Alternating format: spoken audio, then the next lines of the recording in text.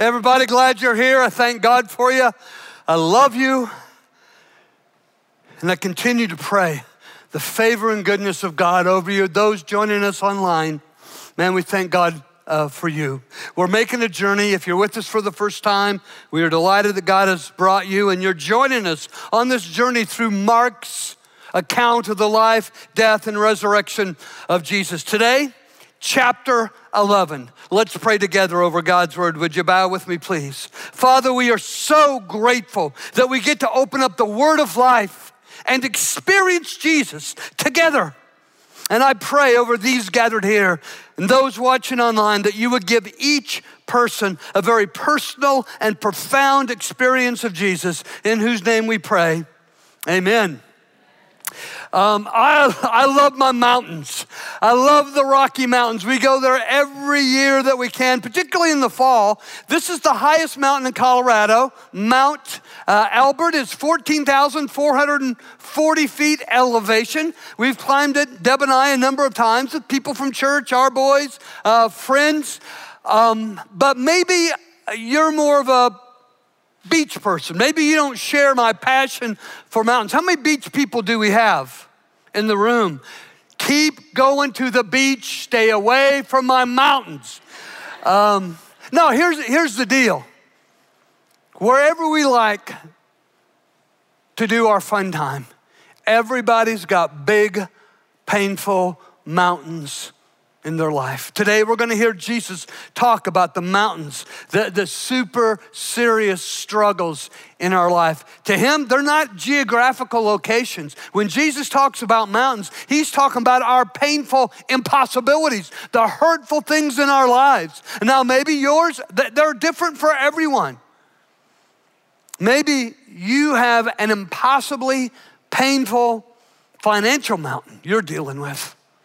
Or maybe you have a mountain of health issues that feel like have come against your life and dominate in your life and overwhelm your life. Maybe for you, it's mental, emotional mountains of anxiety and depression. Maybe it's relational mountains. Maybe it's a marital mountain or a parenting mountain. So what is the mountain in your life that you can't move on your own? I can't move my mountains on my own. Together we can't move the mountains in our life. Here's today's truth. Only God can move our mountains. Only God. But the big question is this. How do we, people like us, regular, ordinary people, how do we move God to move our mountains? To move that financial mountain out of our life, to bring more joy and happiness to our home by moving the marital mountain, the parenting mountain out of our experience. How do we get God? How do we move God to move the mountains out of our life? Well, Jesus is going to answer that question today. And he's going to answer it. He's going to give the answer on a Tuesday. It's the Tuesday before his execution on Friday. It's the Tuesday of the last week of his life. But he takes 2 days to answer this question. How do you move God to move the mountains out of your life? Jesus takes 2 days. So we're going to look, we're going to examine, we're going to investigate what he does and what he says about what would prevent God, what would handcuff God from moving mountains out of our lives, and what would set God free to move all those mountains out of our lives. But it takes him 2 days. So we're going to go to Sunday. This is the last Sunday before the crucifixion of Jesus. We call it Palm Sunday, but in the day of Jesus, they called it Lamb Selection Sunday. It was the day that families would select the lamb. I mean, mom and dad, the little kids, they would select the lamb that would die to pay for their sins. This is how they got forgiven by God. And they would keep the lamb Sunday, Monday, Tuesday, Wednesday, Thursday, Friday. They would keep the lamb for 6 days, long enough to fall in love with the lamb. Maybe the kids named the lamb. Maybe the lamb ate scraps from their table. Maybe they hugged the lamb's neck. But that lamb on Friday, the dad would take the head of the lamb, the face of the lamb in his hands, and speak all his family's sins on the head of the lamb. If they had teenagers, lots of sins on the head of the lamb. You see, it was an innocent substitute, and that innocent substitute would die. The punishment the family deserved for their sin would fall on the lamb. The lamb would be slaughtered. They would be forgiven. Dads, they picked the lamb on this Sunday. But on this Sunday, the Lord Jesus, the King of Kings, the Lamb of God who takes away the sin of the world forever, he comes riding into the city. Here's how the day starts for Jesus. A colt was brought to Jesus. Now this is huge, tremendously significant in meaning, because if a king rode a stallion into the city, he was all about war. But if a king, and this is the King of Kings, if a king rode a colt into the city, he was all about peace. It's just that the people witnessing Jesus riding on this colt had completely different plans for Jesus. They wanted a different kind of king. They didn't want some king of peace. They wanted a king who would do war on the Romans. They wanted a king who would fight for them and win for them and battle for them. They wanted a bloody king who would win for them. Have you ever had plans in life? Plans for your marriage, plans, something that big you wanted to get, plans for your children. Have you ever had plans in your life? You knew what you wanted, when you wanted it, and how you wanted it. It's just that Jesus wasn't getting it done for you. Have you ever tried to manipulate Jesus to get what you want? Lord, I pray. Lord, I go to church. There was manipulation going on this day as Jesus rode that colt into the city as a king of peace. You see, our God wants to move our mountains to bring us peace. Can you imagine your life? It is the heart of God to move that financial mountain. And can you imagine your sense of peace and relief if that mountain of debt was removed? Or can you imagine the peace in your home if that marital mountain, that parenting mountain was just completely shoved out of the way? Or the peace you would have if that emotional mountain of anxiety and depression was no more? God, his heart for you is to move that mountain so you can experience his peace. Here's what happens in the text. His disciples, they threw their cloaks over the animal. And now these guys are not manipulating. They just care about Jesus, and so they're being nice. And Jesus got on the colt. Now, many people threw their cloaks on the road, and they're not being manipulative. They're showing respect. But then there are other people, they cut palm branches in the field and spread them on the road in front of Jesus. Now, a palm branch in that day was a symbol of a sword. And if you waved a palm branch, you were saying, I'm waving the sword, I'm ready to fight. And when they laid those palm branches down in the path of Jesus, they were saying, we will fight for you, we will fight at your side, but we want you to be our warrior king and win for us. And then they were like, put a little song at the end from scripture to finish off the manipulation. Praise God. God bless you, Jesus, who comes in the name of the Lord to kill our enemies. I want to tell you something, friends. Wherever you might be having relational struggles, you don't get to peace by hurting anybody. You don't get to peace by defeating anyone. You don't get to peace by controlling anyone. You don't get to peace by punishing anyone. Let go of your right to punish. Let go of your right to control. Let go of your right to defeat. And you get peace. Peace in your heart and peace in the relationship. Well, all this manipulation, you see, these people completely missed it. On this day that they selected their lamb to cover their sins, they missed the true identity of Jesus, who is the Lamb of God who takes away the sin of the world. Missed it. And they try to manipulate him to be the kind of king they want, made in their image, to do their will, to do their bidding. And Jesus, he just has an emotional meltdown in the moment. He's just overcome with grief when he sees and hears what they're doing. And in the Gospel of Luke, we see what happens. Scripture said that Jesus began to weep. Now that word weep in the Greek is a very powerful word. Does anybody know the shortest verse in the Bible? Jesus wept. Now that Greek word for weep there in John 11, it means a single tear slid down the cheek of Jesus as he stood out the grave of Lazarus. But this word for weep, it means he wailed and wailed and wailed aloud. Everyone within hearing distance saw his emotional distress. Jesus began to wail and wail. And when he got a grip, when he caught his breath, between wails, he said, "How I wish today that you, of all people, would understand the way of peace." I wonder how many times Jesus wept over my marriage. David, how you of all people, how I wish, how I pray you would know the way of peace. Or how many times has Jesus wept over your parenting, over your finances, that you would know the way to financial peace, over your emotions, that you would know the way to peace. On this Sunday, Jesus is just 6 days away from his crucifixion.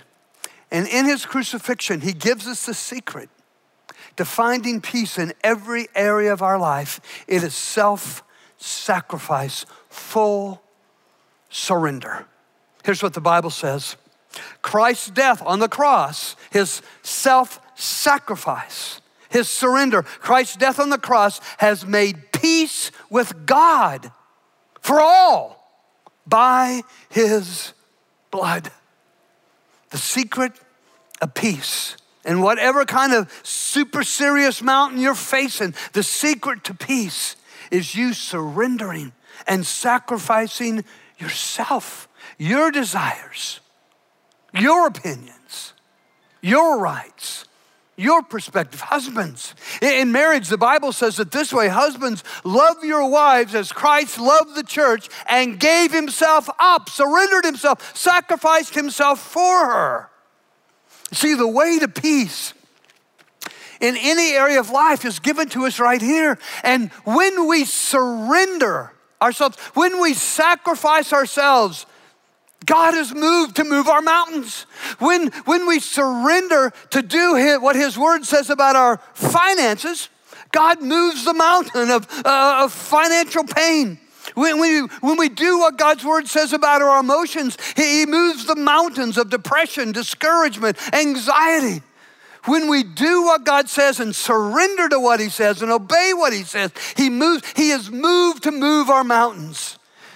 You see, mountains are moved by the power of the cross, the self-sacrifice of Jesus. And when we practice self-sacrifice, there is a power released. Scripture says that when you believe that Jesus died for your sins and rose from the dead, it triggers the supernatural power of God that changes things in your life. When you surrender to the Christ crucified for your sins and risen from the dead, it moves God to move the mountains in your life. Well, that's Sunday. That's the lessons from Sunday about moving God to move your mountains. He moves them. He will move them. He wants to move them to bring you peace. And he moves them. He is moved to move your mountains in response to your self-sacrifice, your full surrender. Okay, here's Monday. That was Sunday. The next morning, Monday morning, Jesus was hungry. From a distance, he saw a tree covered with leaves. He went to see if he could find anything on it. And when he came to it, he found nothing but leaves. It wasn't the season for figs. And so he said to the tree, "May no one ever eat fruit from you again. Take that, you stinking tree." And his disciples heard this. What'd they hear? Do you think they heard Jesus like he was hangry? He hadn't had enough to eat. There was no Taco Bell breakfast around. Goes to the tree and unloads on the tree. We don't understand. I mean, it wasn't even the season for figs. What is up with a curse on a tree? Because we don't live in Israel, we don't get this. But a fig tree, when it was in leaf, it would bear small nodules. I call them prefigs. And people found them delicious. They were sweet. And as they traveled down the road, on their way to another community, if they saw a fig tree in leaf, they would go and gather all these little nodules, these prefigs, and eat them. And they were delicious. They found them yummy, a great treat. But if a tree did not bear the prefigs, the little nodules, it would never, ever, ever bear real, full, ripe figs. And so what Jesus is saying, on the outside, you look good. You're given the appearance that you're all good, but on the inside, there is something sick. There is something wrong. And I curse the activity on the outside because there's no integrity on the inside. His curse was a part of the lesson on how to move God, to move the mountains in our lives. You see, no mountain is ever moved when you're all blow and no show. I mean, you can be really busy. You can be doing good stuff for people. You can look good. But it's what's on the inside. That's what counts. Jesus is saying to this tree, you're a liar. You're a deceiver. You're a fake. You're pretending on the outside to be something. You're not delivering from the inside. And he did that as an illustration of what he was about to do when he storms into the house of God. Check it out from the Bible. Scripture says Jesus entered the temple and he just goes into beast mode. He began to drive out the people buying and selling animals for sacrifice. Now, they would sell, and this was all politics, but they would sell different kinds of animals, and each animal had a different price, and they were just jacking up the price of the animals because it was a holiday, like gas stations on Memorial Day weekend. Did that come out of my mouth? But no, they were stealing money in the name of religion. And it was all politics. And Jesus had it up to here with politics in his house. Get the politics out of my house. And he drives out these people selling animals, jacking up the prices, stealing people's money in the name of religion. He knocked over the tables of the money changers because these money changers, they were doing the same thing. They would say, oh, you're from Bethlehem. You got Bethlehem money. We don't take Bethlehem money here. You give me $10 of Bethlehem money. I'll give you $5 of temple money. Your money ain't no good here. You give me 10, I'll give you 5. They were cheating people in the name of religion. Knocked over the tables of the money changers, kicked over the chairs of those selling doves. Doves were the lowest level, the cheapest level of animal sacrifice. That's all the poor could afford. These people were even fleecing the poor in the name of religion. And Jesus had it. He just goes berserk, flips over table, chases people out of the temple, sets animals free, we see in another text. Coins go bouncing everywhere. And before the dust has settled, he raises his voice and fills the temple with this shout.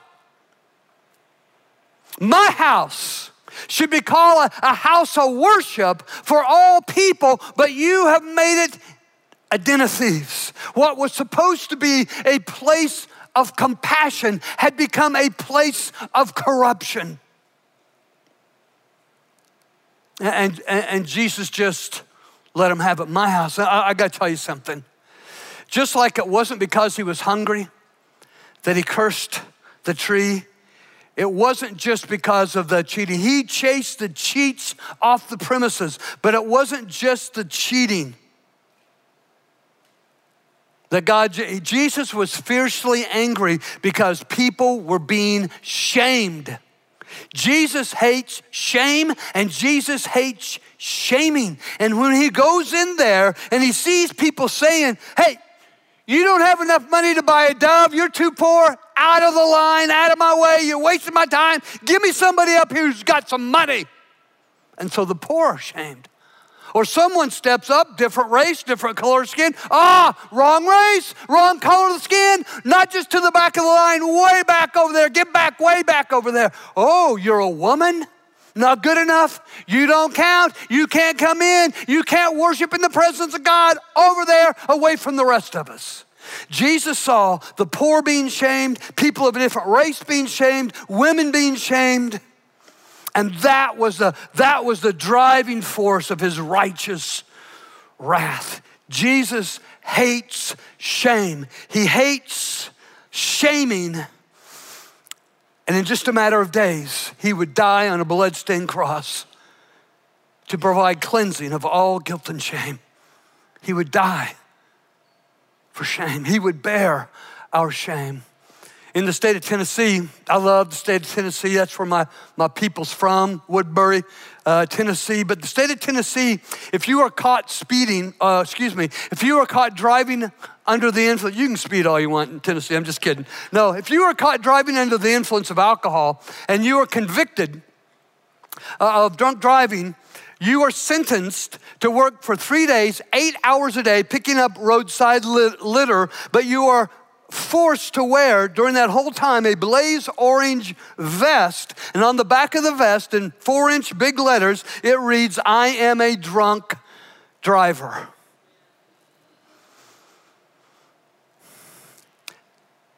Now, we don't need the state of Tennessee to put shame on us. You, me, we do it all by ourselves. We got our own blaze vest that tell our story, that we wear our shame 24/7. We wear it to bed. I'll put it on backwards just so I can show you what we wear all the time, every day. We wear shame. We wear it to bed, and it disturbs our sleep. It gives us anxiety, the shame that we feel. Maybe my shame is I'm addicted. Maybe your shame is I'm an angry person. Maybe my shame is I gambled away all my family's savings. Maybe your shame is I lied to my spouse. Maybe my shame is I hurt my family. Maybe your shame is I can't be trusted. We all sin. And so we all bear the shame. In fact, it's a mountain of shame that we lug through our lives with us. Never leaves us. It surges to the surface at surprising moments and just overcomes us with anxiety and despair. 24/7, we wear shame. If we could just move God to move the mountain of our shame, all the other mountains in our life pale by comparison. Okay, that's Sunday, and Monday, here's Tuesday. Jesus is going to give the answer. How do you move God to move the mountains in your life? In the morning, Tuesday morning, as they went along, they saw the fig tree withered. Oh my gosh, from the roots up. I mean, it's not just that the leaves fell off and the limbs fell off. When Jesus cursed it, it withered and went to nothing from the roots up. Jesus spoke to the tree. This is how our mountains get moved. We speak to them. Jesus spoke to that mountain of that fig tree. It's fakeness, it's deception, it's lie, it's appearance of being something and was nothing. And it withered away to nothing. Same is true for you. When you move God by your self-sacrifice, letting go of your rights, letting go of your opinions, letting go of your perspective, He will wither away your mountain, whatever it is, wither it away to nothing. In the morning they went along, they saw the fig tree withered from the roots up. Peter remembered and said to Jesus, "Teacher, look, the fig tree you cursed has withered. It is nothing." And in response to Peter's statement. Peter didn't even ask a question, but Jesus understands that buried in his statement is a question. What's up with this? And so Jesus gives the answer. How do we move God to move our mountains? Here's what Jesus says. Jesus said to his disciples, have faith in God. He's a good God. You can trust God. I tell you the truth. You can say, just like I spoke to that tree, you can speak to your financial mountain. You can speak to your marital mountain. You can speak to your emotional mountain. May you be lifted up and thrown into the sea, and it will happen. You can speak to your shame mountain. In fact, when Jesus died on the cross, he threw our sin into the deepest sea. Jesus threw death into the sea. He threw our shame into the sea. We just keep going fishing and putting it back on and wearing it every day. He says, you gotta believe in the goodness of God. It will happen. What you say will happen if you really believe. And what do you say? What do you say to your mountain? You say the word of God. You speak the word of God over your marriage. You speak the word of God over your finances. You speak the word of God over your children. You speak the word of God over your emotions. Some of you today, I've already prayed with you for your children. I pray for my children. Lord Jesus, take your nail-pierced hands and touch their hearts and minds. We take the promises of God and we speak them over the mountains in our life, and those mountains will wither away to nothing on the basis of speaking God's word. Have no doubt in your heart. I tell you, you can pray for anything, any mountain. And if you believe you've received it, it will be yours. Here's the word of God. This is all made possible by the work of Jesus on the cross. This is Tuesday when Jesus says it. Wednesday, Thursday, Friday, he is executed. Here's what the word of God says. Christ carried our sins in his body. Christ carried our sins in his body on the cross so that freed from our sins, we could live a life that pleases God. You can throw your mountain of shame at the foot of the cross. And when you do, he gives you a new garment. He lets you be dressed in the goodness of Christ. When you surrender everything, when you sacrifice yourself as Jesus sacrificed himself on the cross for you, you throw away your shame. You throw it at the foot of the cross, and he dresses you in his goodness. Everything bad about you, it's put on Jesus. Everything good about Jesus, it's put on you. All your ugly, evil imperfections are put on him, and all the glory and beauty of his perfection is put on you. Anything wrong with you, it's all on Jesus, and everything right with Jesus is put on you. You get to be dressed in the perfection and the glory and the beauty of Christ. Here's the word of God. Scripture says, all of you who were baptized into Christ have clothed yourselves with Christ. And no one and nothing can ever take this from you. Thank you so much for listening to the Central Wired podcast. Be sure to stay connected with us at centralwired.com and have a great week.